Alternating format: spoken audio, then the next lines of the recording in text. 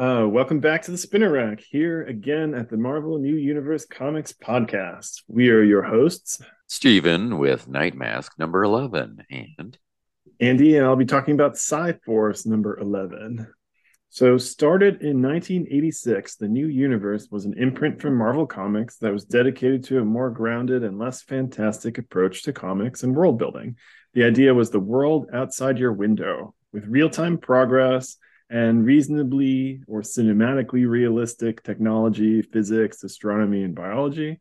8 new comic series launched in 1 month, set in our world in 1986. And now, as the stories continue through 1987, the world still largely doesn't know about paranormals, except a few secret agencies or rogue CIA agents. With our podcast, you can follow along with us each week as we go through each comic in the order they hit the rack, or just check out individual comics if you already have a favorite. You can find us online at kickersinc.com, where we have a current sweepstakes where you can answer questions, some upcoming more sweepstakes, and a slogan contest. All things where if you reply to them, you can win free stuff. We are on Twitter at @KickersInc, KICKERSINC, Kickers Inc. And there's a good fan page, which we don't run, the Marvel Comics New Universe fans page on Facebook that you can also check out. all right, this week I'll be covering Nightmask. Keith Remsen is a young paranormal who can enter people's dreams in the disguise Nightmask.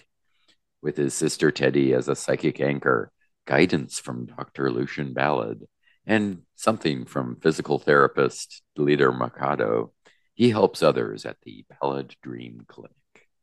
In Nightmask number 11, can Keith Remsen's friend Dr. Lucian Ballad really be an evil voodoo sorcerer? What? Why not? Keith's quest to discover the truth continues when, as Nightmask, he enters the darkest of the nightmare dream world to find out. Voodoo in New Orleans is written by Roy and Dan Thomas, penciled by Kyle Baker, and inked by Tony DeZuniga. And shorter version, Nightmask number 11, the full story about Lucian. That is a very short promo. They really wrapped it up as quickly as possible. As far as I know, everyone from Haiti practices voodoo, so it just seems like he could very well be a sorcerer. We should. Did you check? Because if we go on to Wikipedia, and it's religion. It's 2% of Haitians actually believe in this. I think They're all. Turns out they're all Roman Catholics. I don't know.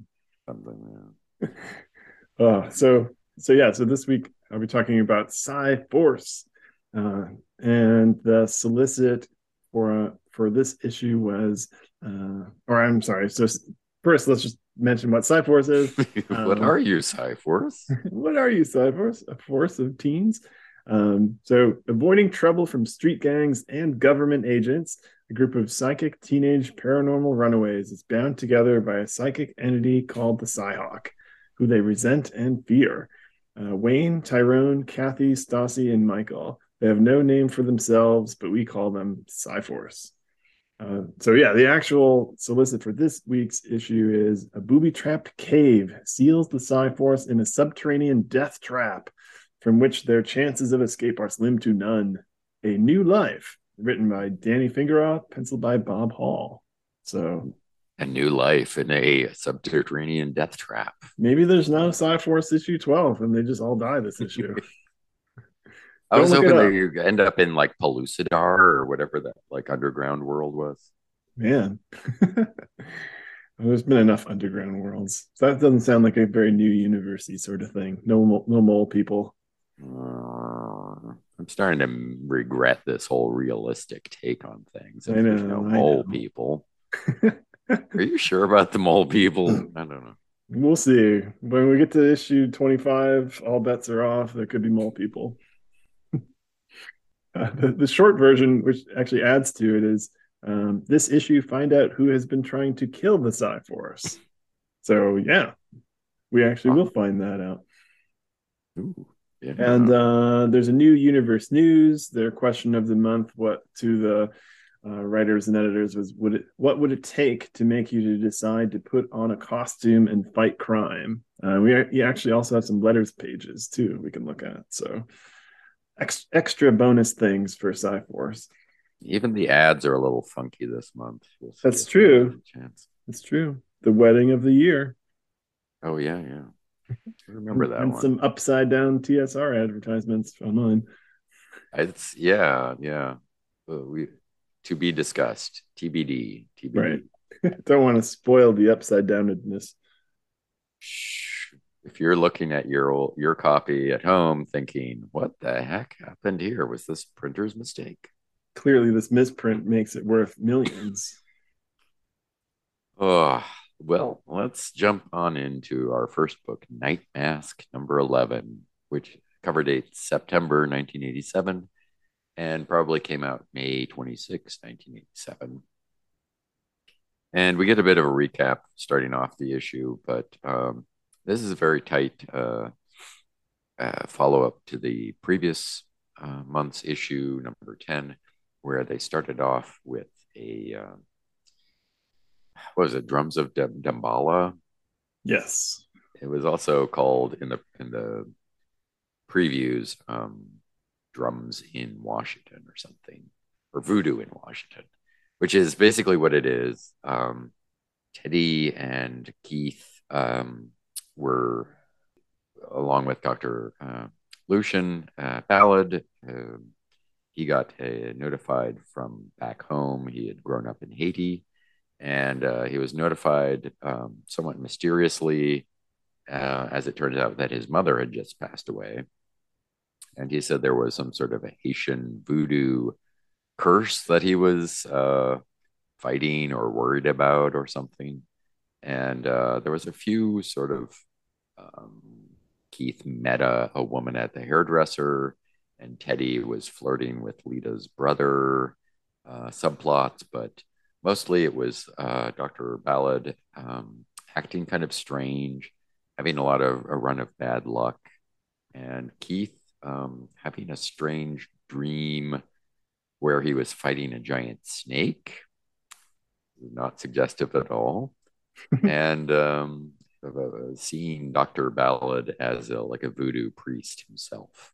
So a lot of strange imagery and everything.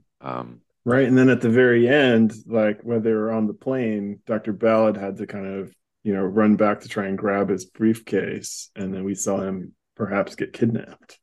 Yeah, so we saw Teddy and Keith on the plane, and Lucian running out into the airport and perhaps held up and kidnapped. Um, say everyone was on their way to a psychiatrist convention or psychological convention where they was going to expose more of the Nightmask work to the public. Did I wrap up everything there? I think Sorry, so. we don't have time for today's episode, All but anyway, right. Something. Nightmask. Nightmask. The cover has a another nice shot from Plunkett, and it is a shot of Keith in his Nightmask outfit in a cemetery, I guess. It has a kind of a Mike Mignola quality to it because there's tombstones everywhere, a lot of heavy shadows, and Keith is being tormented by a sort of spirit snake slash woman oath in blue. Um, it's a little, it's good sort of a horror, you know, ghost story kind of cover to it. Um, Yeah, I think the this might number, be my favorite cover so far. yeah, the giant snake I forgot to say in the last issue always like makes me think of Conan. He was always fighting giant snakes. This isn't so much like that, but it's a good, more horror than fantasy. Anyway, um, jumping in the new universe logo in blue. Yeah, Mine's kind of green. uh, my Might be lighting here color is faded. terrible. Okay. Um, jump in and there's no splash page, but we have kind of a recap of the dream Keith had had the issue before. That dream again. Same jungle, same drums, same with writhing white road that turns out to be a monstrous albino snake. Dambala.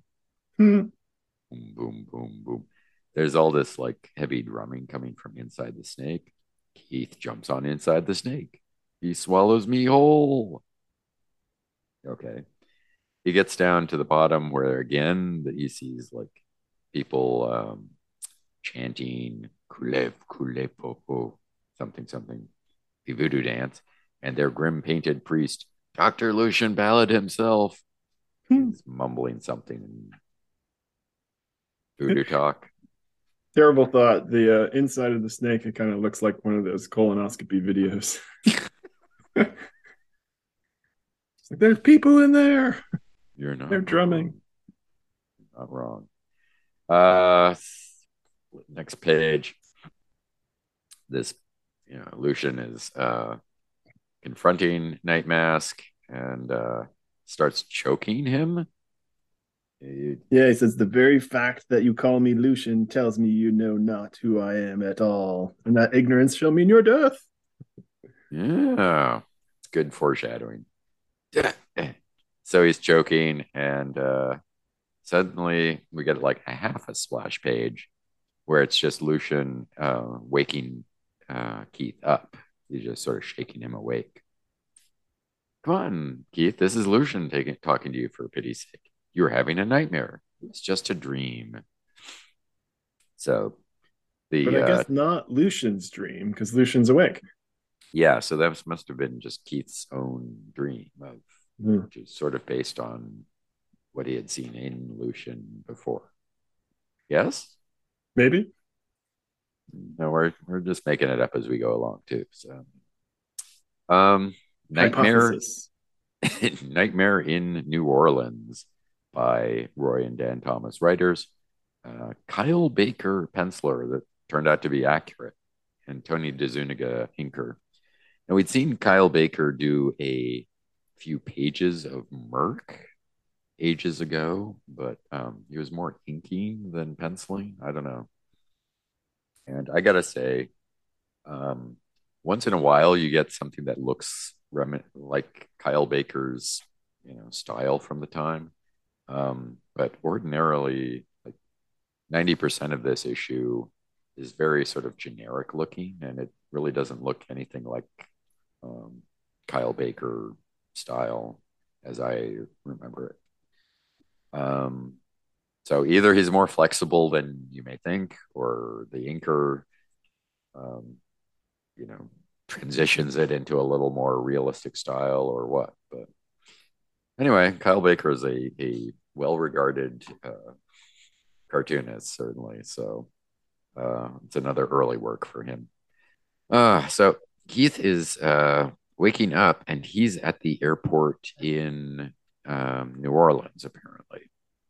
And he had been waiting for Lucian's plane to get in. Lucian had taken a follow-up plane, and Keith sort of apologizes for dozing off, and Lucian thanks him for meeting him, and he's got his briefcase that he'd lost, so he's ready to go.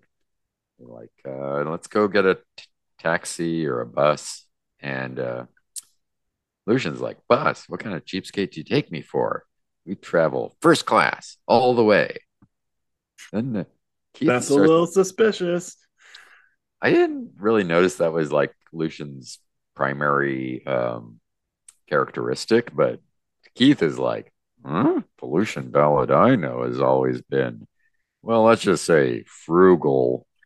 It's like if George Costanza was going to pay for everybody's check. Like, something's a little wrong here. Werewolf check. Yeah. And he goes and gets a limo that's waiting for someone else, and says, $100 bill change your mind? Yes, it will, sir. um, Keith is even more flabbergasted. Okay. I Um, can't trust a limo driver these days. uh, I mean, he's standing there with like the sign with your name on it. And I don't know. I thought that was like a seal of trust. I know. Guess it Some was rich more. guy's gonna have to take a stinky cab. Um, so Keith and Lucian talk in the limo on the way and to their hotel. He says, "With all this bad luck you've been having lately, I thought maybe you decided not to go public with Project Nightmask after all. Then you thought wrong. Bad luck. Things couldn't be better." Hmm. Something about All the it way he took was says a that. mysterious kidnapping to get Lucian's attitude turned right around. I can tell you, like right now, is like reading this, I don't know whether to be suspicious of Lucian or be like, oh, here we go again. The writers totally forgot where they left off last time. Yeah, could be. So, but this is like a weird subtext in the new universe is like, even when it says, to be continued and the next month comes in with the same people, you're like, are you really sure you're continuing the story from last month? Yeah. I mean, obviously, we both know exactly what the twist is, but yeah, reading this the first time, I was definitely not not sure, not knowing what was going on, but I was thinking that, obviously they did something to him, right? They kidnapped him, they released him, and he's, voodoo brainwashed, or, something suspicious happened. Right, right. We shall Something. see. So they get to the hotel and Teddy rolls out to meet them. She's having a great time. And they have literally a jazz combo in the corner of the hotel lobby as they check in. Everyone's in a good mood. And it's a convention just in this hotel, I guess, which, is sort of a smaller professional convention. You can have, yeah, just in one hotel we go to. I've been to some of those myself. It's all pretty convenient to have everything located in one place. Those like city convention centers are always kind of pain if you have to go to one of those and wander around aimlessly. And then you have like a hotel on the other side of town because you're trying to save a buck. Yeah, you got to figure out all the city stuff and deal with all the grifters and such. Yeah, much worse experience. This seems pretty cool.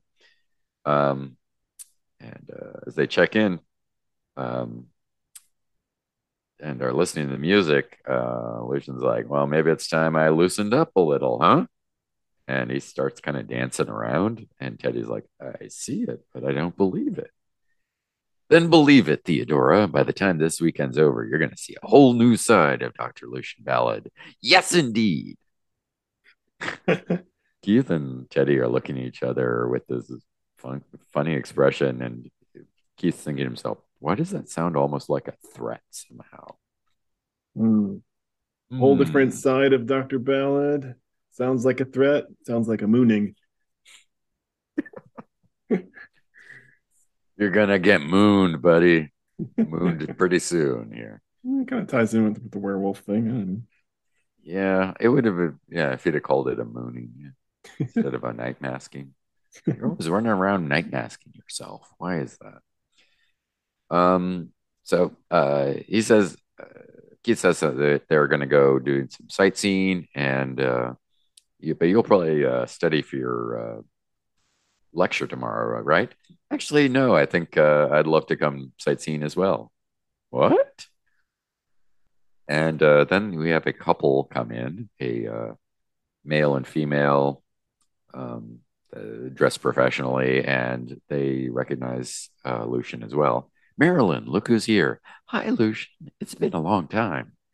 Doctors George and Marilyn Friedline, right?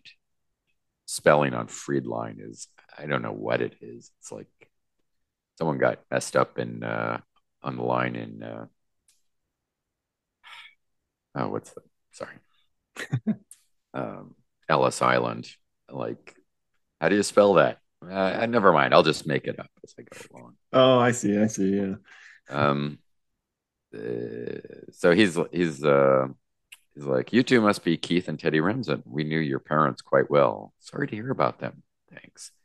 So yeah, all these professionals are in the same professional circles as Keith and Teddy's parents who were killed in the first issue. All of them psychologists or dream researchers or something. So um, Lucian, as we said, had talked about coming clean with some of their new results. How much of that they're going to believe, I guess, was the question. But so what's this new dream therapy you plan to reveal tomorrow, Lucian? You'll see, nothing short of magic. Modest, isn't he, Keith? Why are you two here? Oh, we'll have to wait and see. Hmm. Anyway, there's a um, pre-conference dinner we'll see you at, and well, yeah, haven't seen them in a long time. They're nice, right? I don't know. George is pretty stuffy, but Marilyn's more like my style, though. She can sack out on my couch anytime. And that's like he's saying that as the elevator door is closing on them, and then you can see the Keith and The Teddy's expression face is, like, oh. yeah, it's like the writer's advice to the penciler: make them look even more shocked on each page. They're just missing the Home Alone two hands on the face thing. Like, what? What? So Keith's thinking, like, what is going on? Ever since Lucian got his telegram talking about his mother died from a Mambo Matilda Lafont, um, must have some shook him up more than we thought. Anyway, they're wandering around shopping and in the French market, and Lucian is translating French for them. They get some. They want to buy some perfume for Teddy, and Lucian breaks out his wallet and then drops it. And Keith is trying to help him pick up everything, and he sees that there is a small skull in his that he's dropped. Lucian's like, hey, good luck, piece. That's all. Better safe than sorry. Mm. Okay. And keep in mind, last issue, Lucian was all, voodoo is nonsense, non-scientific stuff, and now he's got mysterious good luck skulls in his wallet. How You does know, he all not I crush even that little tiny skull anyway? I looked at that and it was funny. He said, ever since I went to work for Dr. So and so, I gave up on all that Haiti voodoo crap. And he was actually saying the doctor from like issue 2 that he was like a big respected guy to him or something. Okay, So it's like I was surprised at that as well as like a callback to a correct callback. yeah, yeah. Um anyway, they are wandering through New Orleans, and they get to the oldest cemetery in the city. It's above ground cemetery, very Han Rice looking stuff. And they say, let's go and take a look around. All right. Teddy thinks it's kind of creepy, but um, they talk about how different, like multiple people buried in the same tomb. He's got a tour book or guide or something. And as they're looking at something, they're like, hey, back me up on this, Lucian. Lucian? He's disappeared and they're standing alone. So they're like, we better find him. He's been acting weird all day. But maybe he's just gonna jump out and say 800. No.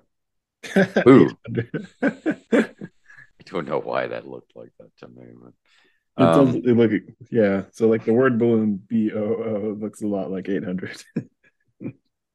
um so but they do see someone sort of flash by, and Keith has like a stunned expression again. I'm the one who gets the real start. The girl suddenly standing there in our path looks familiar, but before I can place that beautiful face, she bolts away. Um, Teddy and Keith are like, oh, let's just find Lucian and get out of here. What's he doing? And they find him making little chalk X's all over a tomb. Has he gone off the deep end or what? The tomb is, well, it's all in French. Marie Laveaux, Laveaux, something, Paris, something. So apparently he doesn't tell them anything, and they smash cut back to the convention where they're going to dinner. And there's a sign outside, Welcome Seaboard Psychological Association, Eastern Seaboard, something like that.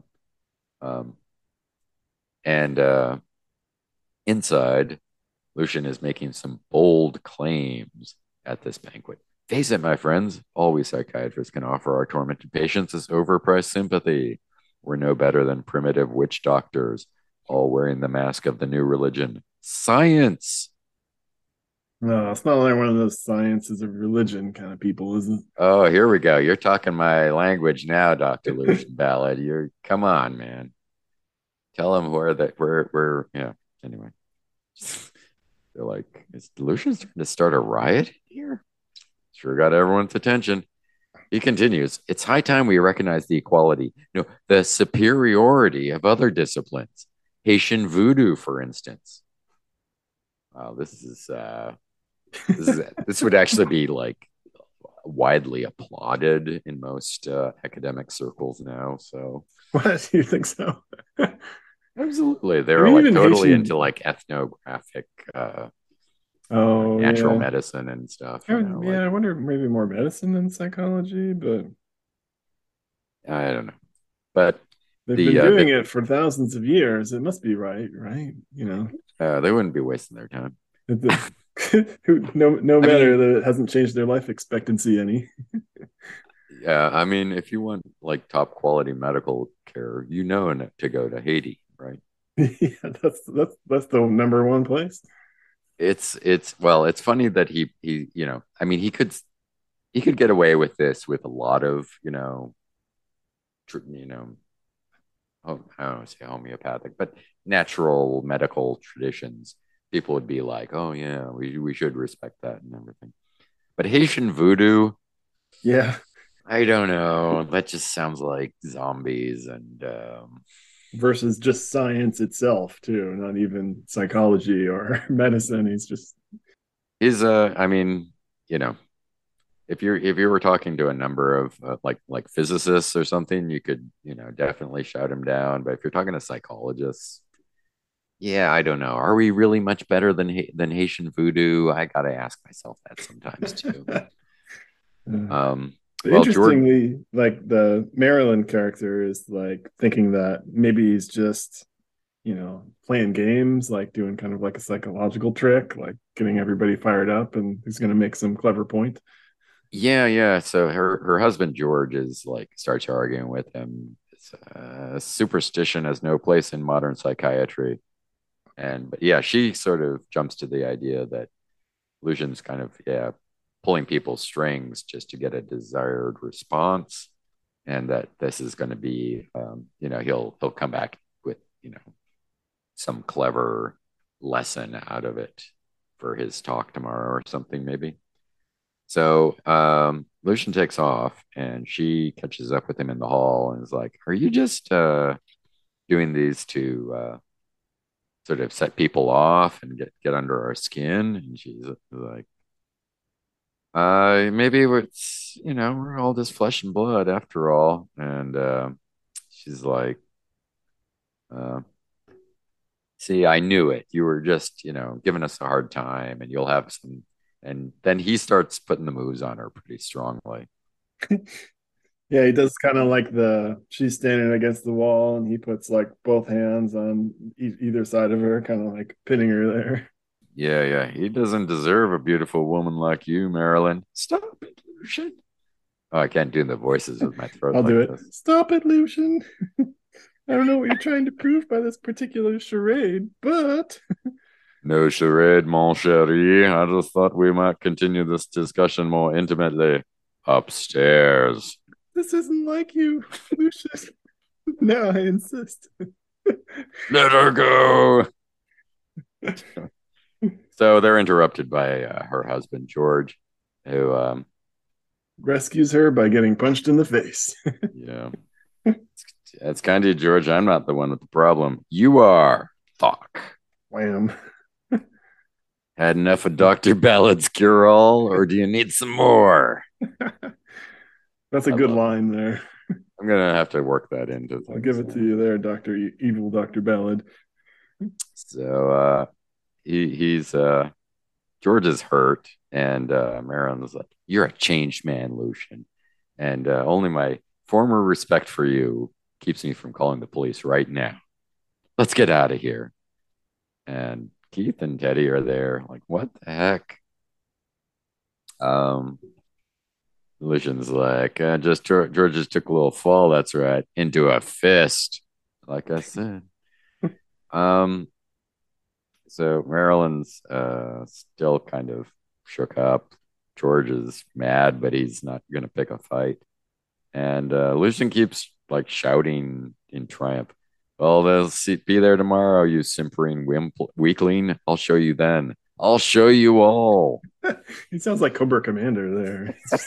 You simpering weakling. I Jeez. mean, I can't quite tell what his game is at this point to, if he wants to expose Nightmask or like embarrass Nightmask or what, so the whole thing is like, yeah, what is going on? Just took some jerk pills in the morning and Yeah, the jerk store called and they're running out of you. it's Yeah. all right Yeah. because you're their number one seller. Ah! Um, so we're back to the hotel rooms. Keith and Teddy are talking, and Keith says he told the Friedlines about Lucian's mother dying, and that he's been acting weird ever since, and that at least kept them from calling the police. But um, they're like, why is he acting so crazy? We don't understand anything. Well, why don't you go to bed, Teddy? I'm going to not go into someone's dreams. So How Keith does goes she to his. buy that? I mean, he's making up weak excuses. Nothing we can do tonight. Night mask, not coming. He goes to his own room without Teddy as an anchor. He slips into dreams, and he finds an iron gate blocking him out of Lucian's dreams. Interesting. Didn't know anyone could do that. But anyway, Keith wakes up and he's like, "Well, I guess I'm not getting into Lucian's head tonight." So soon he's back dreaming again, but back in that cemetery he was at, St. Louis Cemetery, St. French accent on that. And he's wandering around now as Nightmask. And he's like, now when he goes to this tomb that Lucian was desecrating, he's like, Marie Laveaux, even I've heard of the infamous witch queen of New Orleans. Hmm. Research department, did we do any look I at did. Did you? I did not. Oh, So it's good too. It's good stuff. Um, so yeah, Marie Laveaux, New Orleans. She was like a big voodoo practitioner. She died in like 1881, so quite a while ago. Um, Originally, she was a hairdresser. what? Yeah. And people think she was a hairdresser for like wealthy New Orleans families. And then she'd use the conversations that they would have, like the ladies and such, to learn about them and then kind of, do like that cold reading stuff and kind of scam them with voodoo. And, she would sell stuff and things like that too. But she was a big name.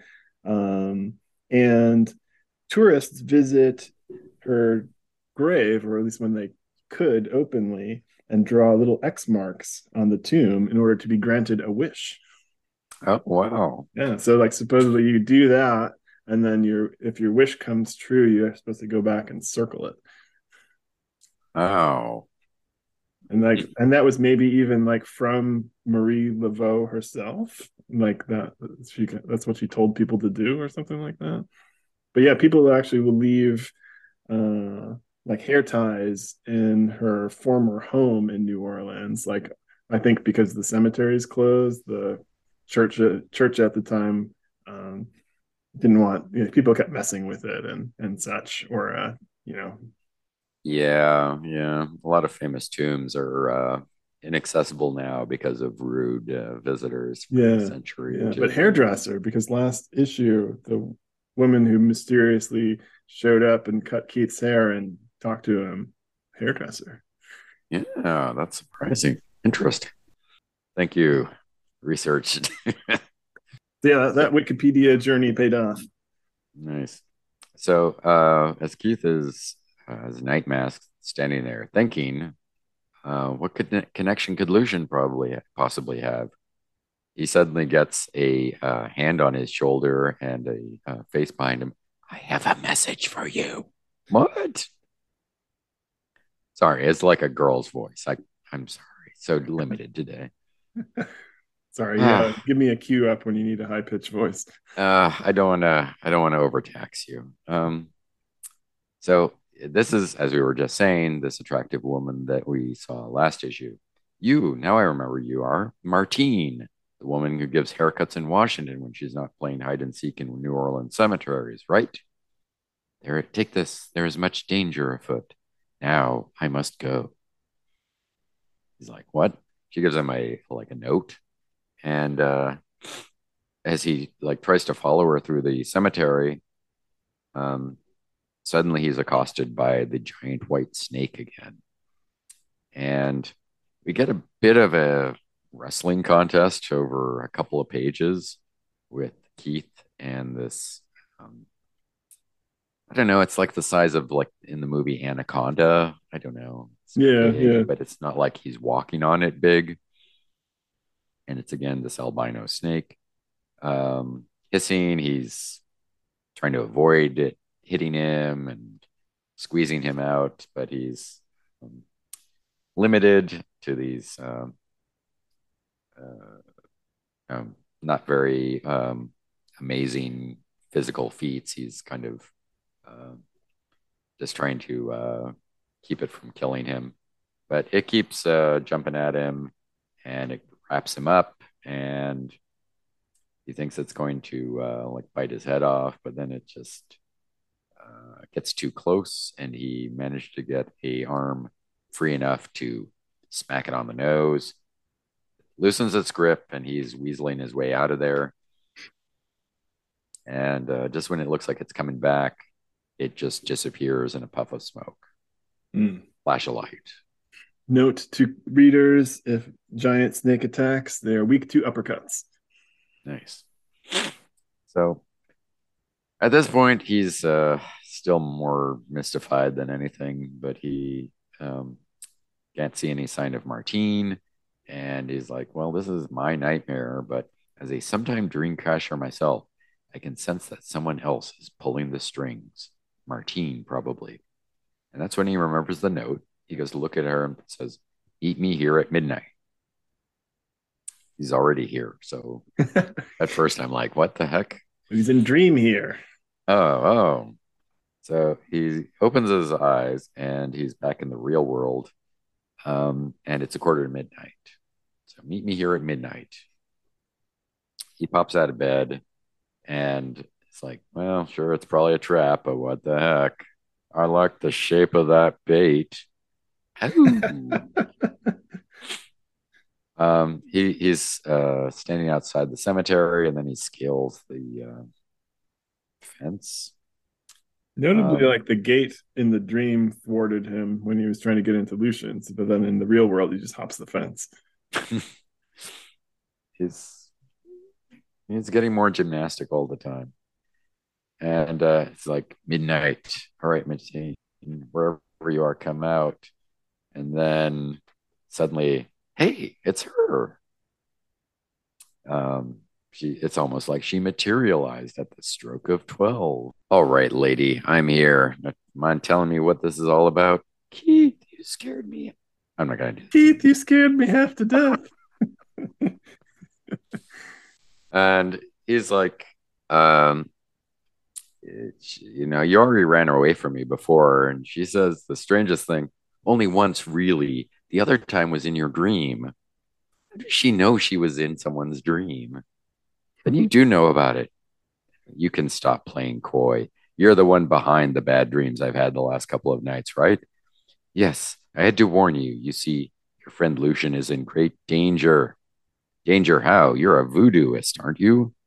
Is that really what you call them? You Okay. do. Uh, That's a terrible voodoo pun. I'll bet you even work for that Mambo who's been threatening Lucian. Yes, I have come on Mambo Matilda's behalf. And he's like, well, is that why he's acting so weird with all your curses and everything? No, Keith, you're wrong. Mambo, Matilda, and I only want to help him. That wasn't a rational man we saw before making marks on this tomb. No, and it wasn't Lucian Ballad either. Dun dun Dun, dun. dun. What?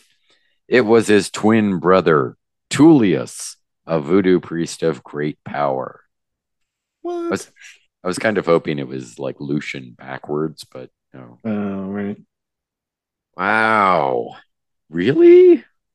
Twin brother is a voodoo priest of great power? This is so Scooby Doo. This is the best thing ever. Like, hear me out, Keith. Zoinks, he got kidnapped. Lucian was kidnapped again with the Kidnapped. 1P. What is Marvel's house style? Always using a 1P there. And he was kidnapped at the airport and transported back to Haiti by men serving his brother. Keith doesn't isn't buying it because he's like, wouldn't Lucian have told me if I have a twin? He has a twin brother. I don't know. Maybe it just never comes up in conversation that often. I don't know. So why would this Tullius ballad want to pose as Lucian? To disgrace him, ruin him in this country before killing him outright in Haiti. What? Like, That seems a little overkill. Like, if you're just gonna kill the guy, like, does it really matter if you mess up his science career? I don't know. I can see it making people want, less curious, like what happened to the guy. Like, well, he told everyone off at the convention, and then he stormed off to another country, and then whatever happened to him, we don't care. So if he turns up dead, they're like, yeah, okay, Yeah, I'm thinking Doctor like if you're trying to Jerkstorm. torture the guy, like, I mean, he's not gonna know what you said at the convention. I mean, you could just lie to him a bunch and like, well, guess how much I tortured and killed Keith Remsen and this kind of stuff. I guess, yeah. Making a pass at Marilyn Friedline isn't going to. I mean, you could just make that up, like you said. Yeah. Yeah. Marilyn, she's not that attractive. Okay, look. Um, so she continues that in voodoo, twins possess but one soul. So if you kill your twin, you gain total control of your own soul for the first time. And Seems a little greedy. yeah, I mean, he's already a successful sorcerer with goons working under him, and he only needed half a soul for that. it's true. And Lucian's, got his own clinic. I mean, for half-souled guys, they're doing well. Yeah. So why do you have to like get in the way of your brothers? I don't know. So Keith is runs off to talk to Teddy. She's still waiting for him in the cemetery, and when he gets back to the hotel, he's like, I don't know what I'm gonna tell her. Feels like everything's gone crazy, and maybe Teddy can make sense of it. And he's knocking on her hotel room door saying to open up, and the bellboy. I haven't seen a bellboy in a hotel like in my entire lifetime, so I'm not sure what This his is function. giving off like Shining vibes too, like in the weird hallway where all the doors are like inches from each other. He's like, hey, fella, you can pound on the door till dawn. Ain't gonna do you any good. If you're looking for a girl in a wheelchair, she and some black gentlemen checked out an hour ago. What? Next, Voodoo Moon over Haiti. Man, voodoo and another city combined. We are moving around a lot in this at least three-part story. Yeah.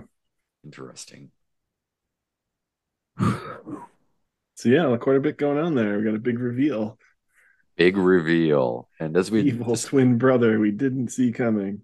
yeah, it's always the one you least suspect. The evil Hmm. twin you didn't know I had? Yeah, that's the one. Yeah, I don't know what to say about this except that I kind of like it. Do you? Love it. Yes, maybe. I mean, because I'm so confused by the issue, like, okay, there's some I mean, something's going on with Lucian, but you're like, how does this sync up with what we saw last issue? And then, I mean, yeah, the real world, that's actually not a, completely crazy solution to a mystery. I think Agatha Christie would use it on occasion. Hmm. Um, Mike. and Oh, good. no, it's just like an angry relative or something uses their, similarity to try to destroy your life. There's also this overtone of voodoo, which I wasn't quite sure how that was going to play in, like real magic or fakey magic or what.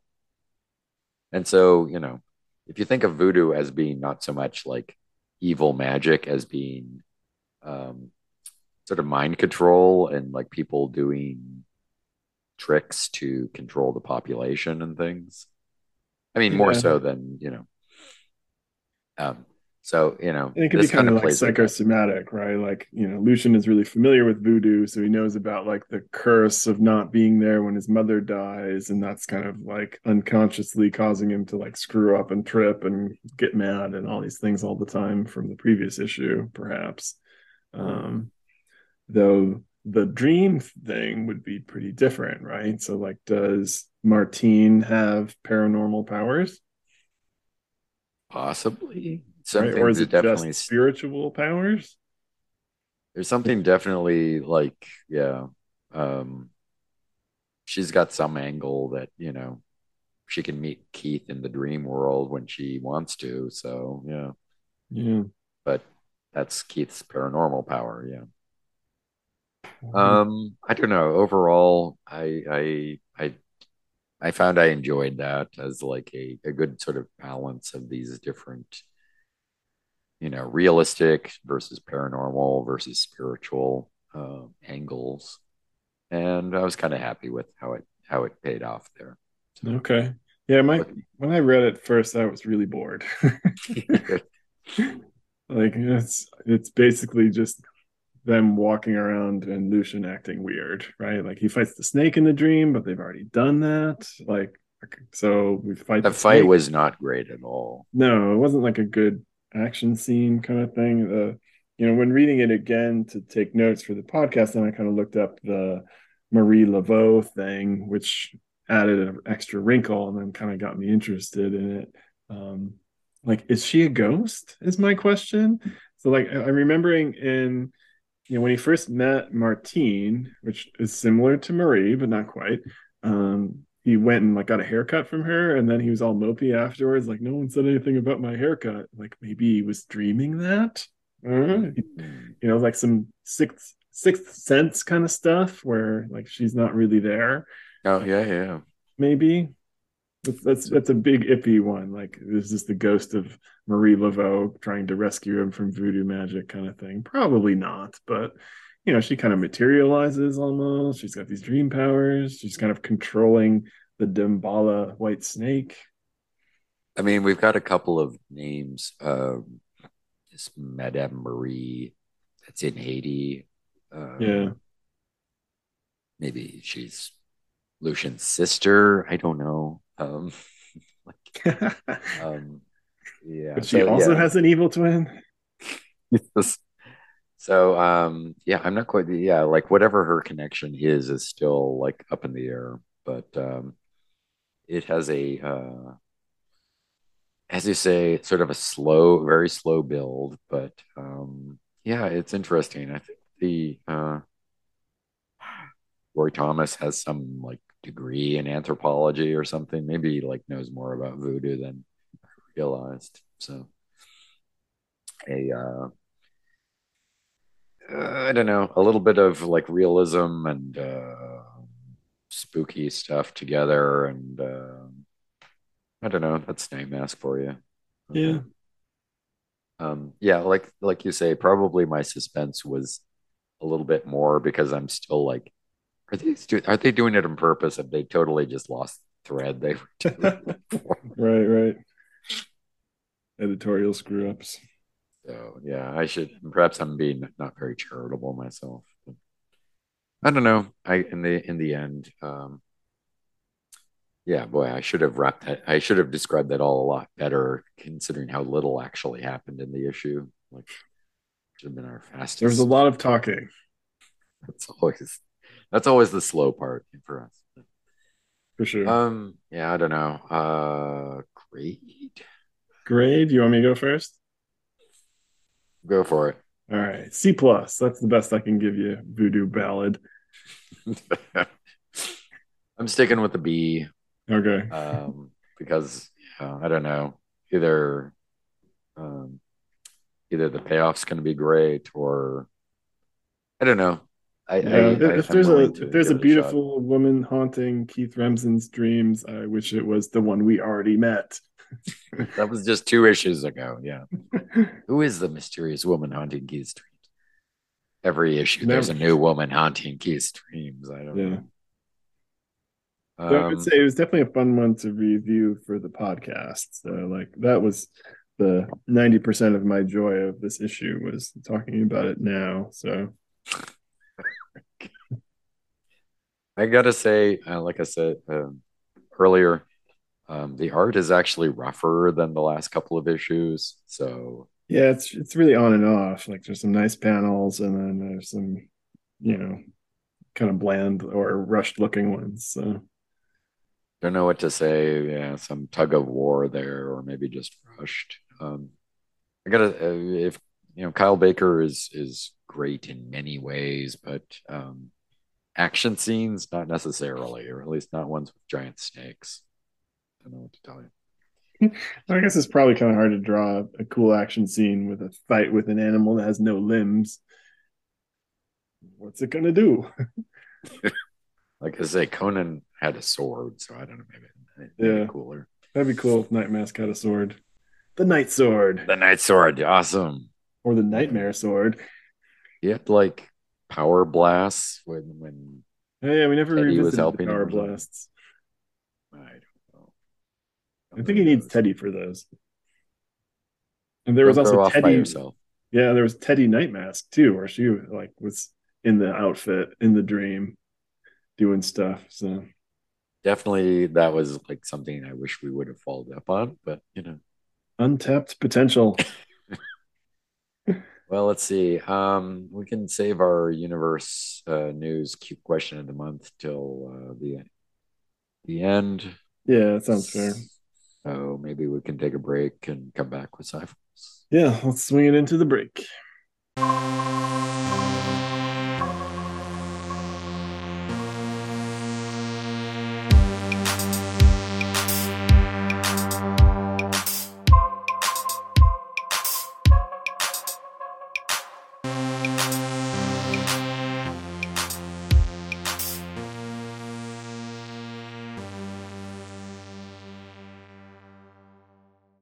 All right, welcome back. Here again to talk about Psi Force number 11.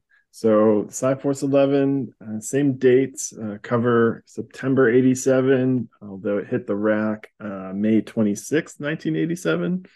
Um, and so, last issue, the Psi Force went to, they found the reservation where Emic Proudhawk had family and ran into his brother and his grandmother. Had some trouble with some goons. Ultimately, they were trying to figure out, what is the Psyhawk, right? Maybe figure out if this has some sort of spiritual meaning or what are they supposed to do, really. Um, and by the end, they had kind of befriended Gene Proudhawk, which was his brother. And so that's kind of where we're picking up this issue. And so Cyforce 11 cover, we've got Wayne, big on the page, surrounded by an image of all of the other team members, all kind of trapped under some rubble.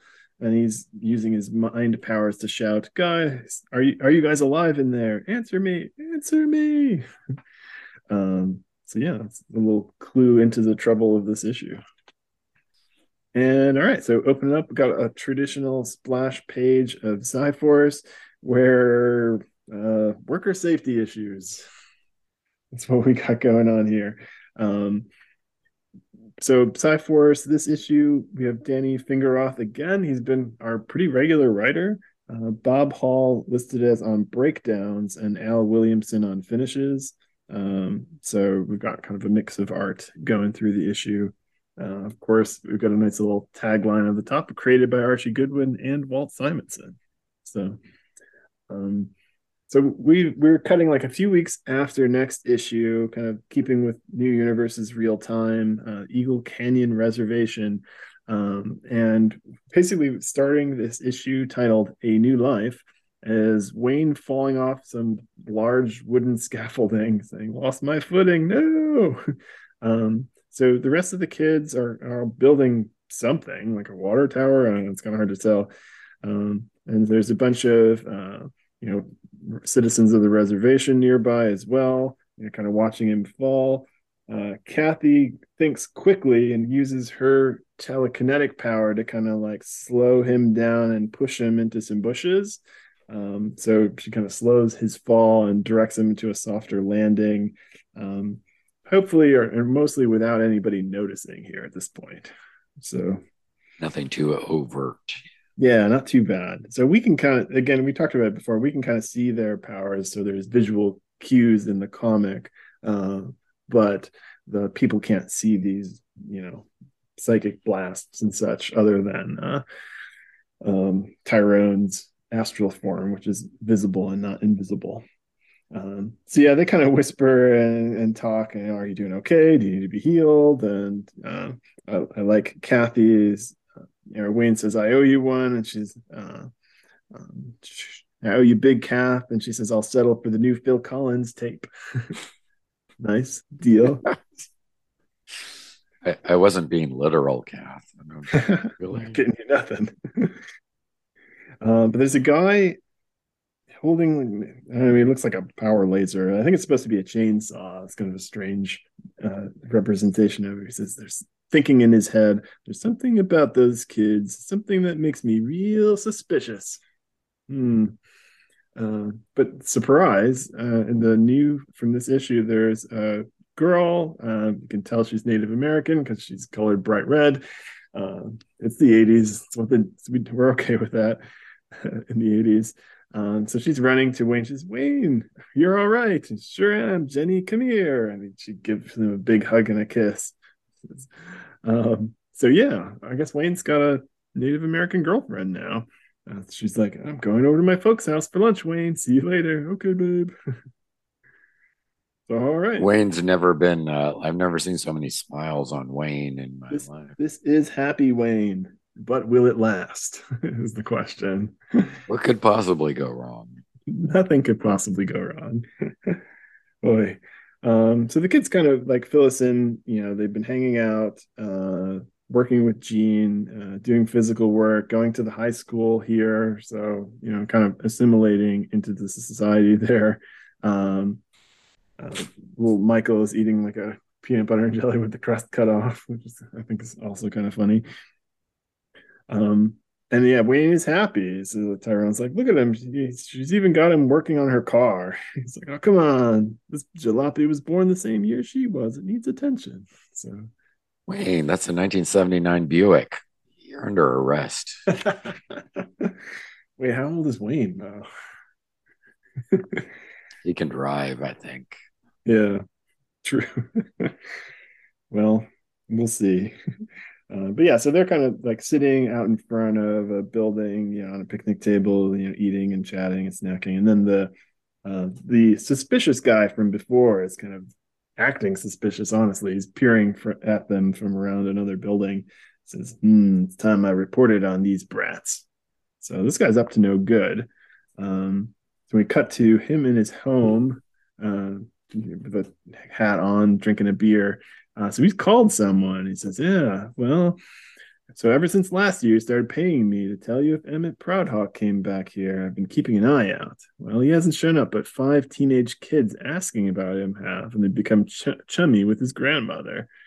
Um, so it says, you want me to do what? Oh, well, that'll cost you big. 1 million? Start sending out condolence cards.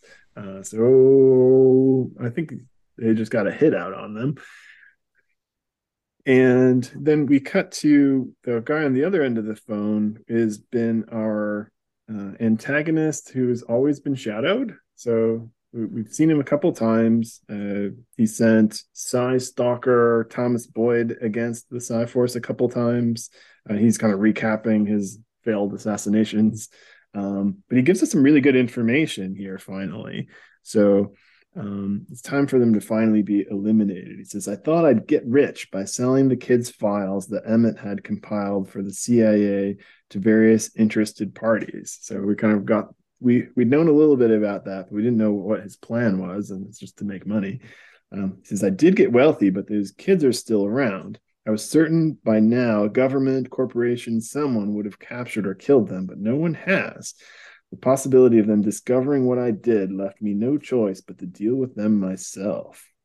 So then he kind of recaps trying to kill them. So, I sent Thomas Boyd, who I'd retained from my own service, but he was defeated and then he rebelled against me. So Thomas, also a liability, must be eliminated, but even his death can't guarantee my safety. So he's trying to basically kill everybody to cover his tracks. And then, of course, he has a picture of Emmett, like a framed photo. Says, Emmett, all my plans seem to be backfiring. If I don't take care of my mistakes quickly and efficiently, I may well be joining you in death, as we were so often together in life. Wow. What? I gotta say though, like the dreamy photo that he has, I'm like, because you don't hear it, it's just words on a page. So sometimes comics will do that reveal, like, oh, it was a woman the whole time. You just didn't know that, like, read this in a woman's voice. Yeah, yeah. But it does, it always looks like a guy from the shadows. I don't know. Yeah, it looks like an older man. We'd even kind of like speculated like it was Emmett's boss in the CIA or something like that. Um, but yeah, he's Yeah. got like a hunky dreamboat headshot.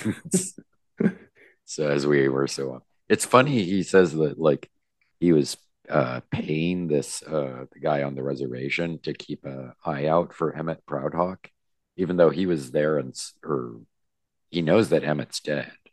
So it's Right. like Maybe he he's just paying to never get bothered to like shut call it off off. that deal. Or But maybe, yeah, maybe he doesn't trust, like, there's something else going on that he yeah. snuck around or something. But if this guy's covering his tracks so hard, the guy he just paid to knock off the kids is going to be killed, right? I Yeah, mean, it's probably true. Yeah, like that would be the most the that guy could incriminate him any way worse than the problems from selling a list of kids. yeah, it's funny. I mean, as he puts it, I mean, these people, governments or corporations gave him money for the list of kids. So you'd think that like they want to have these kids alive or something to study. So Yeah. Yeah, well, I mean, the original issue was the Russians basically trying to do that, trying to uh, capture and keep these yeah, kids essentially, but it didn't work out so well. And we haven't heard from the Russians since, really. but yeah, Yeah, so back in the comic, we see our suspicious construction guy, John. John, that's all we got. Right? Yeah, being more suspicious. So he kind of breaks into the construction foreman's office, steals some dynamite. So like Looney Tunes looking sticks of dynamite with a grin on his face. So handfuls of this stuff, and I'll be banking my first million. So, oh, I guess we know where all that rubble comes from on the cover. Uh, so I like his optimism. My first million. Well, that yeah, came from killing kids. My second and third million came from wise investments. I There don't we know. I go. think it's just 1 million per five psychic kids you blow up. Uh, So, I mean, there's bound to be more. Uh, so the book cuts to Emily Proudhawk, who was his grandmother, and Jean Proudhawk talking, and they kind of recap too. She's saying a prayer for the kids, telling him to be very careful. She's already lost one grandchild, um, hoping that does not lose another. Um, and then we cut to Jean, and so I guess he's been training them off in a abandoned cave. What could go wrong? Um, and basically just teaching them how to use their powers. So he throws some shield looking piece of pottery. I don't know what it is. It's kind of like it looks like Captain America's shield, but it's maybe a bowl of some kind. uh, and so training Michael's explosion power, so it's flying through the air. He hits the target. Training Kathy's power, and she grabs all the pieces and is able to almost like form them together into like a rough shape of the broken pottery, which is probably actually pretty impressive for her power. Um, and so when he says, "All right, let's try Tyrone, you use your astral form and see if Wayne can mind control your astral form," right? Like testing their limits. But Wayne's not having it. He's like, "Forget it. You've been after me for weeks to use it. I'm not doing it. Their powers are dangerous. I don't want to fool around with them." Gene is arguing that well, the more you can control these things, the less problems you're probably going to have. Right? If you stop hating them and fearing them, you can learn how to do it, and then maybe get back to some sort of normal life. Wayne's not having it. I know how to use them. What I want is to forget I have them. Anybody hassles me, I can use my fists. Right, so keep that one in mind for later. Anyone hassles him, he can use his fists. Um, so argument is not working per se, and then the kids start bringing up that maybe it's about Jenny. You just don't want her to know that you have powers because then she's gonna dump you because you're a weirdo. um, ooh, sorry, you can't hit those pitches. And then Astral Tyrone is, I bet what's really bothering Wayne, if Jen finds out about his power to make people do things, she might think he's pushing her to love him against her will. Ooh, and that observation, which is kind of spot on and unfortunate, trips off Wayne. He says, "Shut up, Jessup, I never do that, never." And he dives at the astral form, perhaps not thinking, just basically thumps into a wall because Tyrone's not actually there. Um, so yeah. Wayne's guilty conscience, perhaps. Oh, I hope not. Oh, He's finally happy. Let him be happy. Ugh. So he calms down a little bit. But he's like, she's the best thing that ever happened to me. I don't want to get it messed up. I'm never gonna tell her. Basically storms off, and they go back to training. And we get later that evening at the Desert Dairy, which is an awesome name for a diner, I would say. I can get behind it. He's in a convertible with Jenny, his new girlfriend, sipping milkshakes. She's happy, resting her head on his shoulders. He looks kind of sad and worried. I'm doing the right thing, not telling her. I know I am, right? this is the Uh, most James Dean he has ever looked, I oh, think. totally. Yeah. But then we get some shouting. So, we get a no, please don't hurt anybody. And he stands up. He's in the convertible, kind of looking into the diner. They were sitting in their car outside, so it's lit inside, and there's some goons holding up the place. Um, and, anything you can do, you can solve with your fists, right, Wayne? So he's not sure what to do. He's thinking, all right, Jenny, stay back. And he's thinking to himself, I'm unarmed, outnumbered. I should just keep my nose out of this. What if they hurt someone and I could have prevented it? Right. So that's the dilemma, the great power, great responsibility thing. It's like, whatever I do, I can't let Jenny realize I have this power. So he's thinking about it, trying to figure out what to do. And then, from behind him, Wayne, no. And so ski mask goon number number four, uh, has got Jenny's like a handful of her hair. Before you get any ideas about playing amateur hero with me or my pale son, consider the consequences. Oh man. Oh, So maybe this guy should have considered the consequences though, because he's up against the angry Wayne of PSI Force here. So he freaks out. He's like, "No, friend, you consider the consequences. Let her go now." So he's screaming, takes control of the guy. Your brain, your whole body hurts like it's on fire, doesn't it? Right? He's not saying this out loud, but it's I think he's psychically projecting to the guy. Jenny's freaked out, but the guy drops her and drops his gun. Then he reaches with his powers into the diner with three guys with shotguns, and has them stop, cock their weapons, and point them all at each other, like he's just going to wipe them all out. And he says, "I can sense their fear. They deserve it, the rats. I'm so angry I could almost make them do it. No, Wayne, easy. Happy Wayne must displace angry Wayne." Um, so he kind of regains his cool a little bit. Nobody knows what's going on, but he basically has them drop their guns, say, "Oh my gosh, we're sorry, we're just scumbags," and then fall asleep. So, as the diner folks, had just been held up by these guys, some really strange stuff's going on. Jenny's freaked out, but she doesn't know what's going on. She's like, "What had just happened?" She's like, maybe they're on peyote or something." Like, don't worry. It's a reasonable explanation. It's probably the best you could come up with. She's like, "Don't worry, you're safe with me." Um, and we see the diner owners or customers kind of tying up the sleeping goons. Wayne taps on the glass and points them to the last one who's outside.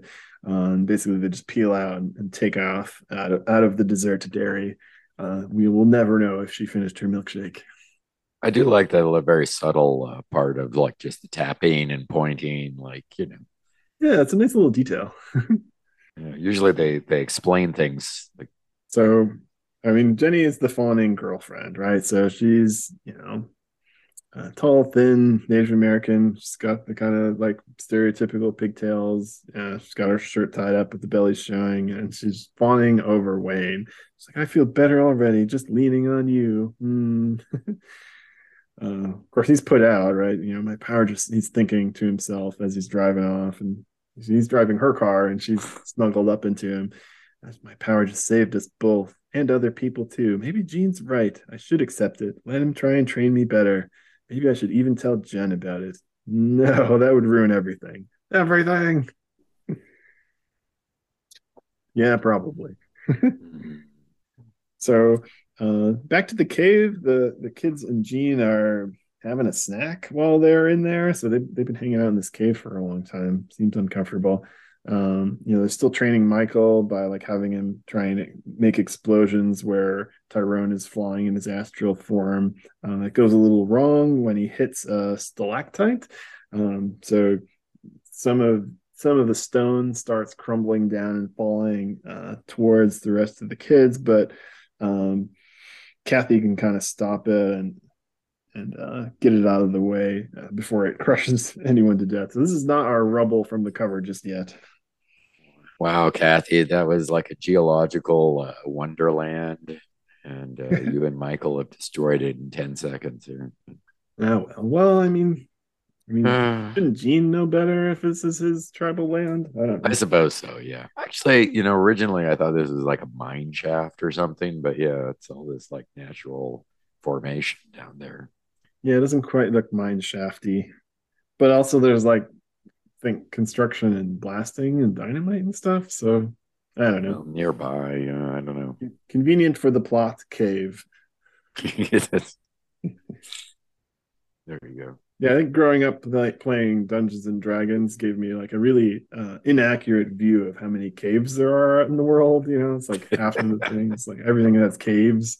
It's like, but really, You just go outside of town, and there's like the market where you buy your swords, and then like dungeon entrance is just like 100 yards away. Yeah. Yeah. Why would they put the town so close to the dungeon? Mm. Well, I think we can sell all the stuff to the adventurers, I guess, as long as you have a steady stream of them. That's the secret. Yeah. Anyway, so yeah, well, okay, maybe it's quitting time. Um, and Gene starts telling a story. So Michael feels bad because he almost killed everybody. He says, "Don't feel bad about it, making a little mistake. When I was your age, I used to make all sorts of mistakes, big ones. And the guy who always made me feel better was my big brother Emmett, who you have killed." Wait, no, they didn't. He didn't say that. He says, "I can remember one time." So he tells all these stories. They were crossing a fast-moving stream over on a log as kids. Maybe like 12-year-olds. It kind of looks like. Oh no, he says 11. I was 9. Emmett's 11. Um, and so Emmett is the responsible one. Emmett Proudhawk from the beginning, who got all these kids together. Gene is apparently the not so responsible one. And so he slips and falls, but Emmett grabs him and saves him. Maybe perhaps less serious or perhaps more serious. Gene is making fun of grandma's cooking. He's like, "It smells like a recipe for old socks." But before she smacks him with a stick, Emmett takes the blame for it. So he says, "Yes, I was always messing up, and Emmett was always saving my hash." What, my hash? Is that a saying? He's like, "But talk Um, about screwing up in a major way. You want to hear about our old pal Derek Shining Star, who probably won't become important to the plot later." He says, who I bring up for no reason at all, "No other than reason." to. He says, "He didn't I know start out." lots of people. Yeah, don't worry. There's like hundreds I've met in my life. So he didn't start out as a pal. At first, when we were teenagers, he caught him trying to steal grandmother's car. And Emmett was mad, so would have beaten him to a pulp if grandmother hadn't stopped him. It says, after that, ironically, Emmett and Derek got to know each other and became good friends. And then we got an upside down ad for TSR. But yeah, it says Derek wasn't a bad kid. He just had it tough at home, being punished by his dad, his mom dead. Emmett became a big brother to him, right? So, they became close. Um, and also, so, he decided to kind of stick around and do shaman training. Gene did. Emmett and Derek chose to go into the CIA. So they were both CIA. Interesting. So they were all over The, the globe. the picture here where you have these two Native Americans meeting, I don't know, like a Soviet spy in Germany. They wouldn't stand out at all. Why would you even do that? I don't understand.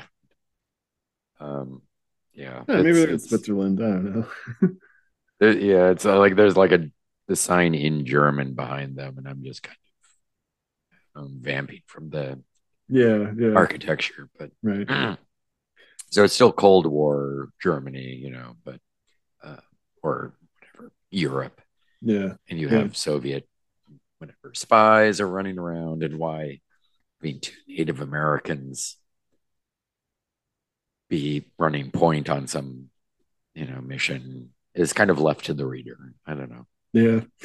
Okay, whatever. So much for having German spies, but whatever. Um, so yeah. Hey, Gene, whatever happened to that Derek guy? I don't know. Imagine he's still with the CIA, but I don't know for sure. Funny, he never contacted me after Emmett's death. Must be an important undercover mission or something. Hmm. But then, interruption. So John, our suspicious construction guy slash almost newly minted millionaire contract killer, uh, has has figured out that they were spending a lot of time in that cave. So he's got a little detonator.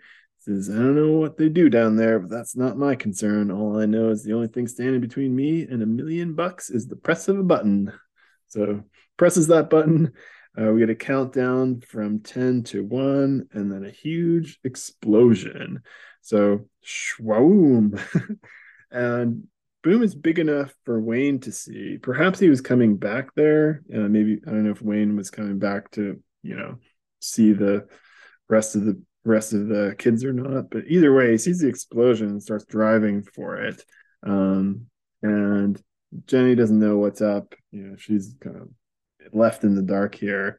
But Wayne arrives on the scene, and it's just smoking piles of rubble. So they were probably pretty deep in the cave, and he doesn't really know where they were, but he can mentally scan. So he's kind of ignoring Jenny, scanning, and finds them all. So it's Kathy, pinned in horrible pain. I found Mike's mind. He's trapped. He can't move. Stassi's barely conscious. Tyrone's being crushed, losing circulation. And Gene, he's nearly gone. So you get little images of each one of them all kind of wrecked up. Though they can recognize that Wayne has kind of reached out to them. So there's a lot of, Wayne, you're here. I can help. Wayne. Wayne. Yeah, that's actually a pretty good use of your scratchy voice there. Oh, awesome. It finally came in useful. Yeah. There's the first time for everything. When we need someone to sound like they've been crushed by rubble. Perfect. Boy. So he doesn't really know what to do, right? Can't die because of us. So he's got to do something, but what? All right. A bunch of people run up, to try and help. But he's afraid of kind of revealing his powers, so he uses them to turn them around and make them walk off. And Jenny's like, "You gave those men orders, and they just obey like zombies? Did you do something to them, Wayne? What's going on?" She's totally ignored by him as he's panicking and freaking out and trying to figure out what goes on. So he reaches out to Tyrone. He's like, "Tyrone, we need a plan. What are we gonna do?" So we gotta get those rocks off us. That's our plan. Fair. Tyrone's the smart one. Okay. So they come up with, of course, as he's freaking out about how Jenny's going to figure out what he's doing. And basically, so Wayne can't pull it together, but Tyrone takes to his astral form and flies up out of the rock pile. And says, "You broke contact. What's going on?" He's like, "My girlfriend." There's some good, like, it's good art here at the bottom, where it's a lot of like panel transitions of everyone sort of trapped and yelling at Wayne, and his girlfriend yelling at him, and he's kind of like, ah. Yeah, just too many things to keep track of, and he can't hold it together. Basically, Tyrone kind of shocks him out of it. It's like, we need to figure it out. And Tyrone says, "Kathy's probably our best bet." And Wayne says, "But my mental scan shows she's frantic and in great pain. Even if I push her to calm down, it might not be good enough to do such exacting work." You get a little power synergy here. Wayne links up with Tyrone, or Astral Tyrone, which apparently he can do. Too bad you might have known that already if you had done your training with Gene. But so Tyrone kind of swoops in and finds Kathy, so that she feels a little comforted that someone's there. But she's, "I don't want to die, Tyrone." She's like, "Stay calm. Wayne will tell you what to do." She's, "I'll try, Wayne." So, "I'm here, Kathy. You have to lift the debris, but carefully, slowly. If you can't let any of it drop, right?" So yeah, she's out of it in pain, but she had been training these powers, so does a really good job. Basically, as they talk her through it, she lifts up all the rubble that's around them, like this huge pile of rocks, right? They pan out, and it's just a giant pile of rubble that was sitting on them. So even though she's in pain, she was able to lift it up, kind of send it off to the side and drop it. And like, she did it. So everybody's uncovered. And again, they're finally kind of working together pretty well for the first time. So Stassi heals herself and then sets to starting healing the others. Michael seems like probably the least injured as far as things go. Gets them all healed. Eugene Proudhawk was pretty much unconscious, but she heals him. And she had felt originally kind of useless, because how do you train healing powers in this like action cave thing? And so Jean comes out and says, "Hey, you finally got to use your power." But yeah, to rescue them all. They kind of work together, save the day. Wayne, Tyrone, Kathy, Stassi. I guess Michael didn't really do anything, but he's alive. Uh, Jean didn't die. But now it's time for a little bit of a girlfriend reckoning here. So she's walking with him, and then she's like, "Am I going crazy, or do you have some sort of mental powers you used here and back at the restaurant, like some sort of hypnotism thing? And your friends, they've got weird powers too, unless I'm imagining it all." And so he comes clean, says, "You're not, Jenny. I have this ability. I hope you can accept it to push people, to make them do what I want them to." And she freaks out. "What? Don't touch me. How do I know you're not using it? This push on me that you haven't ordered me to love you."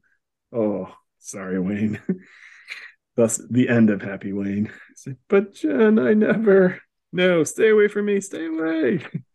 So as she's running away, he does finally use his powers on her and says, "Stop." She freezes up.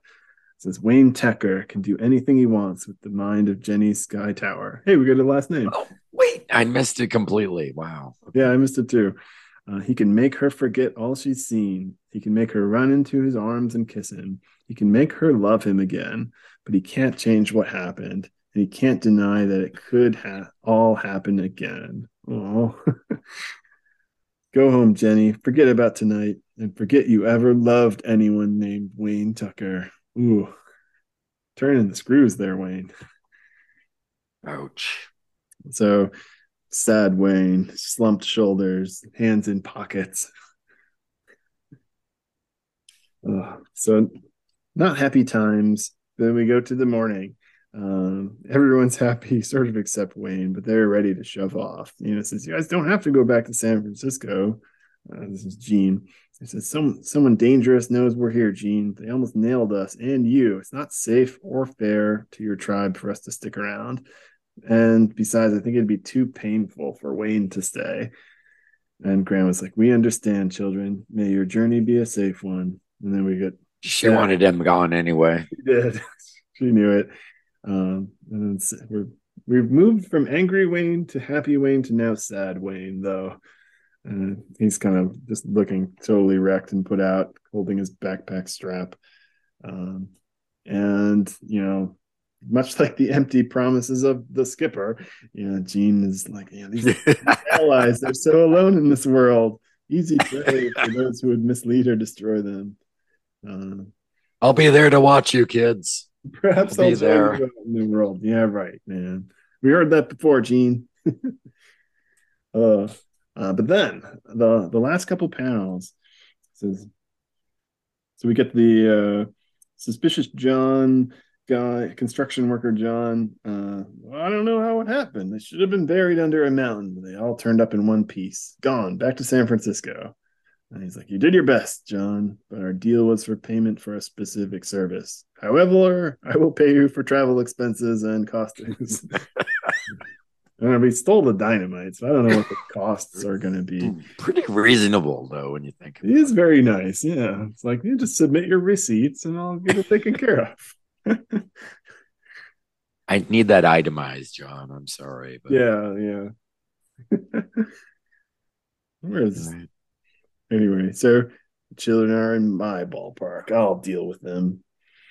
And so he says, "Continue watching the Proud Hawks. Don't contact me unless anything unusual happens." And then the shadow-shrouded figure feels a chill race up his spine. He knew the 5 children were powerful, but he hadn't realized until now just how powerful they truly are. And this realization makes Derek Shining Star all the more determined to destroy them. Oh my gosh. And in case there was any question of whether or not he was in fact a Native American, he's colored bright red. So this is Derek, who's supposed to be Emmett's best friend, but wow. I certainly didn't expect him to be the secret guy. Well, we didn't know about him until this issue, so yeah, I like that we finally know, though, right? We have a villain revealed. I've been waiting. Like, who's this guy? Like, what's going on? Like, okay, well, he's got a connection with Emmett's past. He's his old CIA buddy. It's a good reveal. It's yeah, like that and what's the deal with the Psyhawk are the two real mysteries underlying this whole series so far. So to actually get progress on one of those is great. Yeah, Uh, yeah, yeah. um, So, and I mean, it sort of fits together. You've got Emmett and whatever investigating these kids before, and I guess he had his own like psychic powers himself, or like yeah, he beginnings basically of had them. Wayne's powers, right? Of just kind of pushing people. And so, whether uh, Derek has powers, I guess not, Not that we know of. with he's connected enough that to Emmett that explains sort of stealing the list, selling the list, all of that. Hmm. Um, so yeah, I mean it works I think well in the story, and it kind of fills in this backstory for several issues we've had. So I Yeah. like it. Perhaps Derek has the greatest powers of all, right? Money and government connections. He's overthrowing elections on like a weekly basis, and oh, don't worry, it's in Eastern Europe. It's not here or anything. Don't worry. Um, yeah, he's Trying to get some Nazi guy running for office until Mark Hazard runs into him. we had a contract. Maybe that's You why took care of Treetop was so John. I don't freaked know. out, like he knew the contract was with Derek. Yeah, Connections. I like the life on the reservation. It's pretty normalified, but it's Yeah, they probably didn't play into like weird stereotypes or anything. I think we should talk about and grade this comic, don't you? this is a great comic to grade. I've given it a lot of thought, more than usual, and I don't But know. I'm still hitting about a B on this. I'm happy with it, but not, you know, even though we do get sort of an answer to a long running question. come Um, on, Wayne ran the emotional gamut this issue, right? From it's, happy to angry to sad. he's got that teenage angst cranked to 11 now. Yeah. He's Right. gone from like a angry 80s teen to he'll be like he's on the border of an angry 90s teen. It's pure nihilism. Yeah, Um, I'll have to like capture and share the image somewhere, but the one of the last panels where like they're leaving the reservation and it's like, well, we should go because you guys are in danger, and also, well, we don't think Wayne could handle sticking around with his girlfriend, his ex-girlfriend here. But he's got the like shoulder backpack slung over one shoulder, looking back, looking sad kind of look to him. So oh yeah. You ever watch that old Incredible Hulk TV show?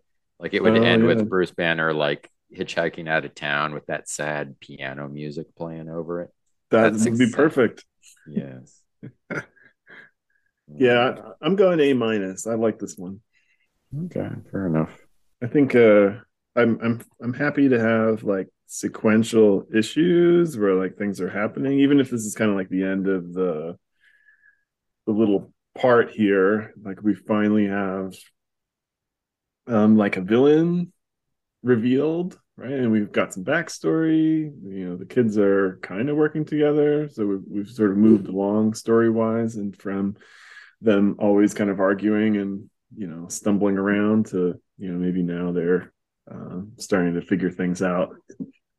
Everybody's had their single issue where we kind of focused on them and their background and such. And I'm ready to move on to exciting things, so I'm kind of hoping that's what happens coming up next. Certainly, yeah, this like training session was, kind of refreshing as we haven't done that in almost any of the books yet. And so, yeah, having people realize they can use their powers together to greater effect. Um, Hopefully we'll have like more um, impressive displays coming up with that. True. They're still trying to hide, I guess. So Yeah.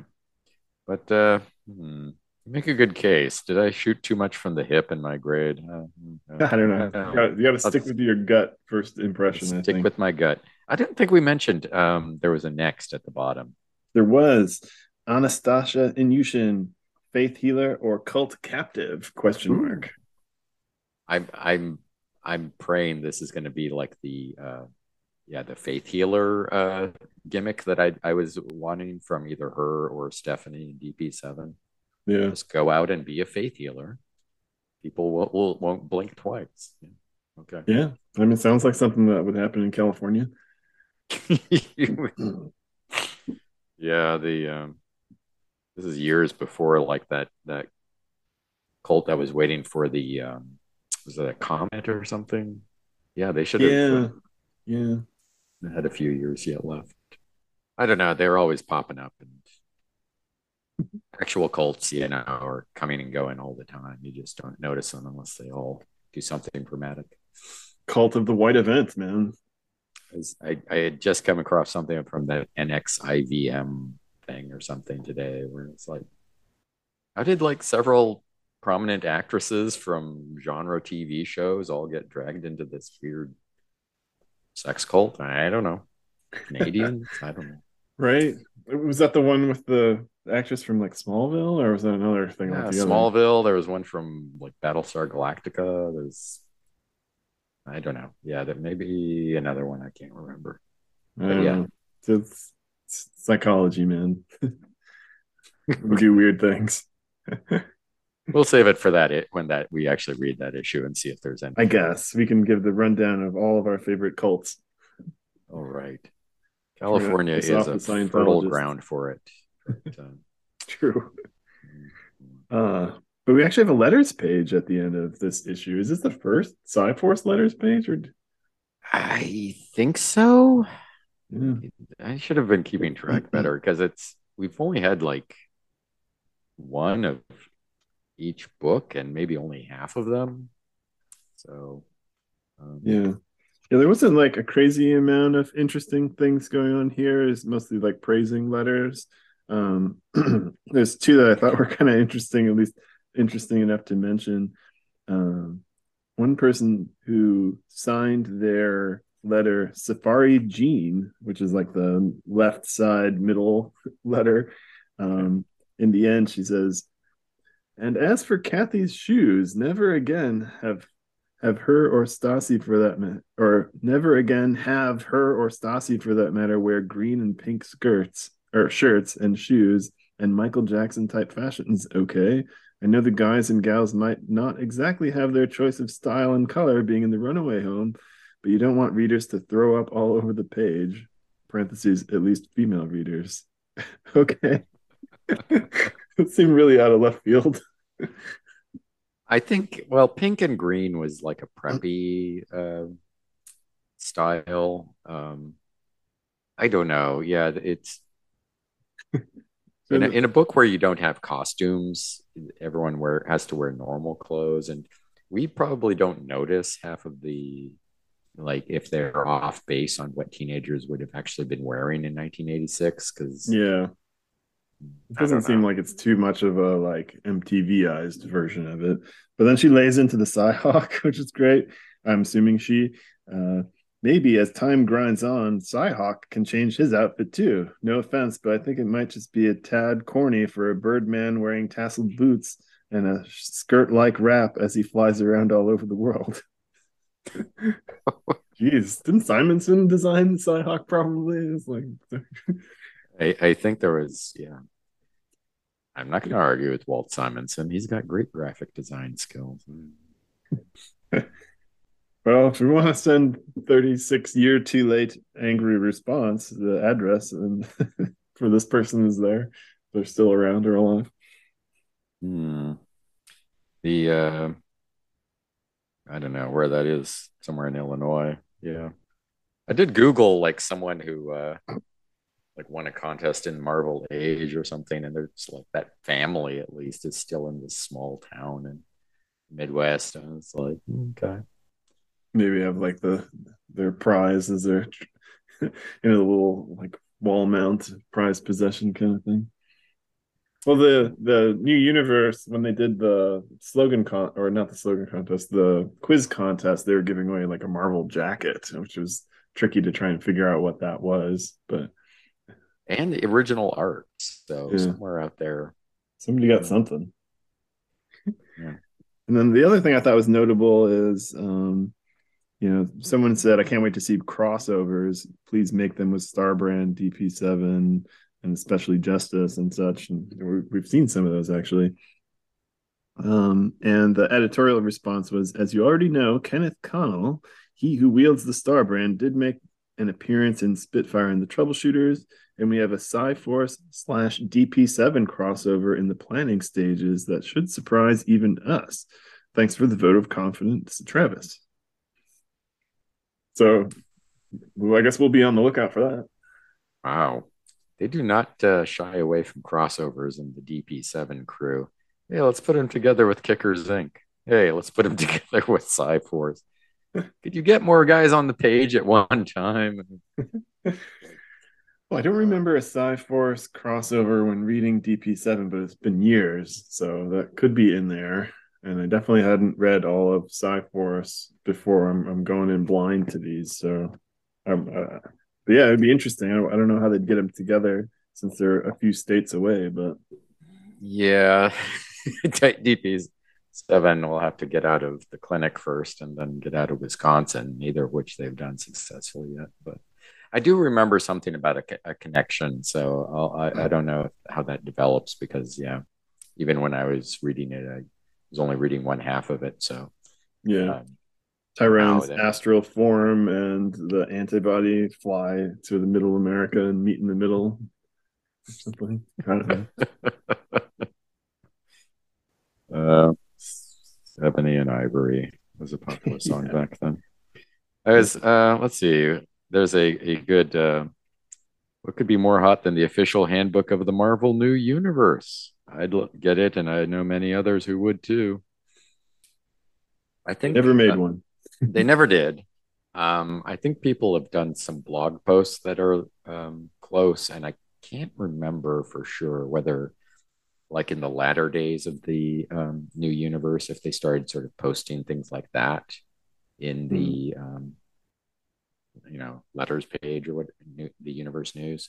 So stuff like that. Hopefully, we'll um, collect once we get into it. We start seeing it, and we can put it together and put it on the website or something for people. It's a good That'd be the idea. dream. The dream. Unfortunately, it won't be like a full Mark Gruenwald production of novel, material which we've written, which we can't do. Hey, nobody got time for that. You're the one always talking about Disney's lawyers coming after us too. Let's Just have see. to call it satire or something. I don't know. And there was some We'll draw funny mustaches on all of them. yeah, there you go. And monocles. Don't forget the monocle. Perfect. Yeah. Otherwise, it doesn't quite count.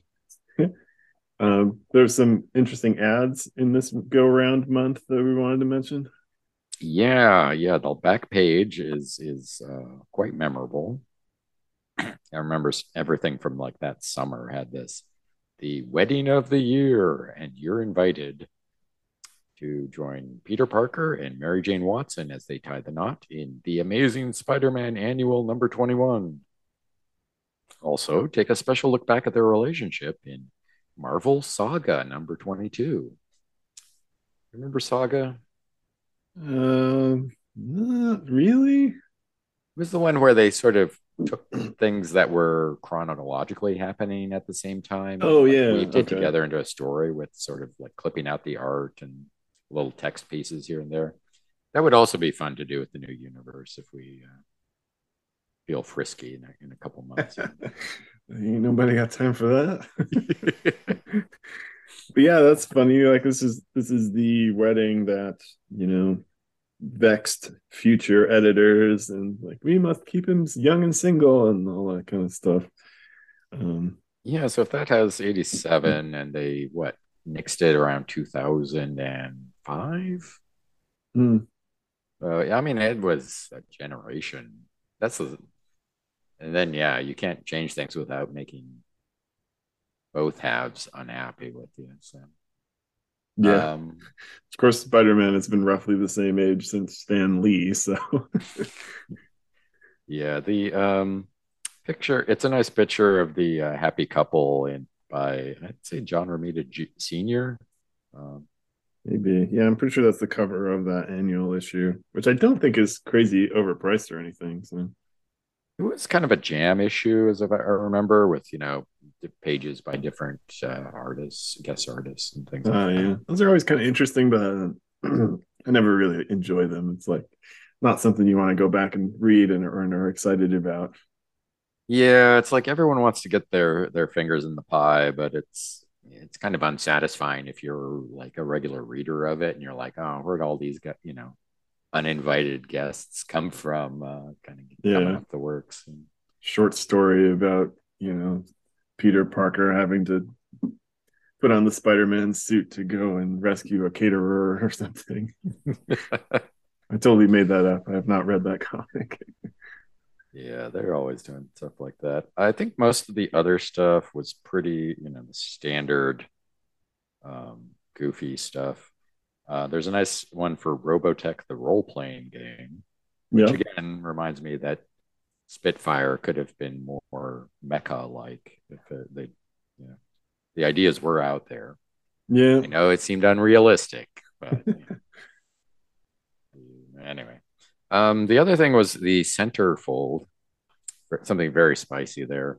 A two-page issue or ad from TSR, the guys behind Dungeons and Dragons at the time, and there are two separate ads that are just placed together for convenience, I guess. But one of them is a board game that I don't remember at all. Something they'd picked up from SPI, which was a company, smaller company that they'd taken over at some point. I can barely read it on my copy. Is it Onslaught? D-Day to the Onslaught, Rhine? yes, Okay. yes. So it's some World War II, I don't know, simulation. Now's your Um, chance to pound the Panzers. Sounds kind of sexual. no, not in public, please. But the on Stop the left pounding your side, Panzers. yes, the left side is a real puzzler because the ad is for the Advanced Dungeons and Dragons hardcover rulebook Manual of the Planes, but it is the cover image is completely flipped upside down. So on top it says how to deal with pandemonium and more than 35 other planes. And you'll remember this is if you're an old D&D fan, all about like the outer planes and inner planes, elemental planes, and all the places where the gods and all these demons and stuff hang out. Like Um, these would be the areas from which you would summon things. that too, yeah. You would Okay. have astral forms or ethereal forms, travel there if you wanted to. So you would think this is like a weird misprint, but if you turn it over, the text says Pandemonium, a land where down can be up, and the best AD&D game players can be knocked head over heels. Now Mm. you can travel to destinations even most airlines can't reach. Introducing TSR's Manual of the Planes. Spell effects for ethereal and astral traveling in the adventure worlds of the AD&D game. So I think they were doing this on purpose because Pandemonium is crazy or something. And Yeah. I'm but guessing most people did what I did and said, huh, that looks screwy. They printed it upside down and then never read the text. I think they really that wasn't the best idea I've ever seen. It's Definitely. tough to stop in the middle of a comic book and read an ad. I mean, if you're like, if their thought was, we'll make it so weird looking that you'll be forced to stop and ask yourself what's going on, I think they overestimated their appeal. Yeah. I mean, it worked for us, but a little Yeah, late. yeah. I'm At the guessing it's time, I'm sure I didn't think of it at all, but probably um, out of print. long since. Yeah, it's a This is the, I think they call it 1.5 D&D 1.5 edition. So they haven't put out the second edition yet, um, with the new rule books with a lot of new information. Okay, that's the stuff I would have known more about. Yeah, so it's a interesting to counterpoint to kind of track the development of role playing games, D&D, and comic books. They were kind of, you know, similar spheres of interest for like teenagers at the time. So Yeah, it's only a matter of time before the video game ads start hitting in full force too. yeah, that's slowly starting, I think. But yeah, that'll start creeping up as well. Yeah, the like rise and fall of TSR, and makes this an interesting story as like the rise and fall of Marvel, which you know was really hitting here. A few years later, is in bankruptcy thanks to a lot of financial shenanigans, and you know a lot of stuff that goes on in the American financial system if you are paying attention to it. Anyway, Anyway, so yeah, I guess that's it for this week's episode. So next time we've got two more books. let's see. I'll be looking at the Merc, number 11. Mark Hazard goes after revenge against his Iranian captors and the man who betrayed him to them. Retribution is written by Doug Murray, illustrated by Gray Morrow. Or shorter, Hazard evens the score with his Iranian captors. I'm still uncomfortable with the name change, the Merc. I mean, I'll just throw it out there, but it doesn't. It's not the official name. I think even at the end, I don't know. Yeah, It's no code name Spitfire. Code name Merkman. Mercman and the Merc shooters, Mercman and the tree Merkinator. copters. I don't know. So yeah, so you got Merc. Next time I've got Kickers Inc. number 11. If Kickers Inc. was created to assist helpless people in desperate need, then why must Kickers, Darlene, Magnicanti, Brickwall, and Suicide disobey an illegal alien family cruelly exploited by mob drug merchants? This stunning is a really tough sentence. That's like a whole paragraph of. Uh, yeah. Okay, go ahead. Well, the stunning answer lies in question mark we trust. Okay, this is really somebody need to rewrite this thing. Written by Dwight John Zimmerman, penciled by Larry Alexander, and inked by Jerry Teloak. Short version maybe is better. Kickers Inc. number 11. Jack won't be fooled twice, but Jack doesn't realize that this time nobody's fooling. Oh, okay, I like that one a lot better. Yeah. It tells me nothing, but I can read it.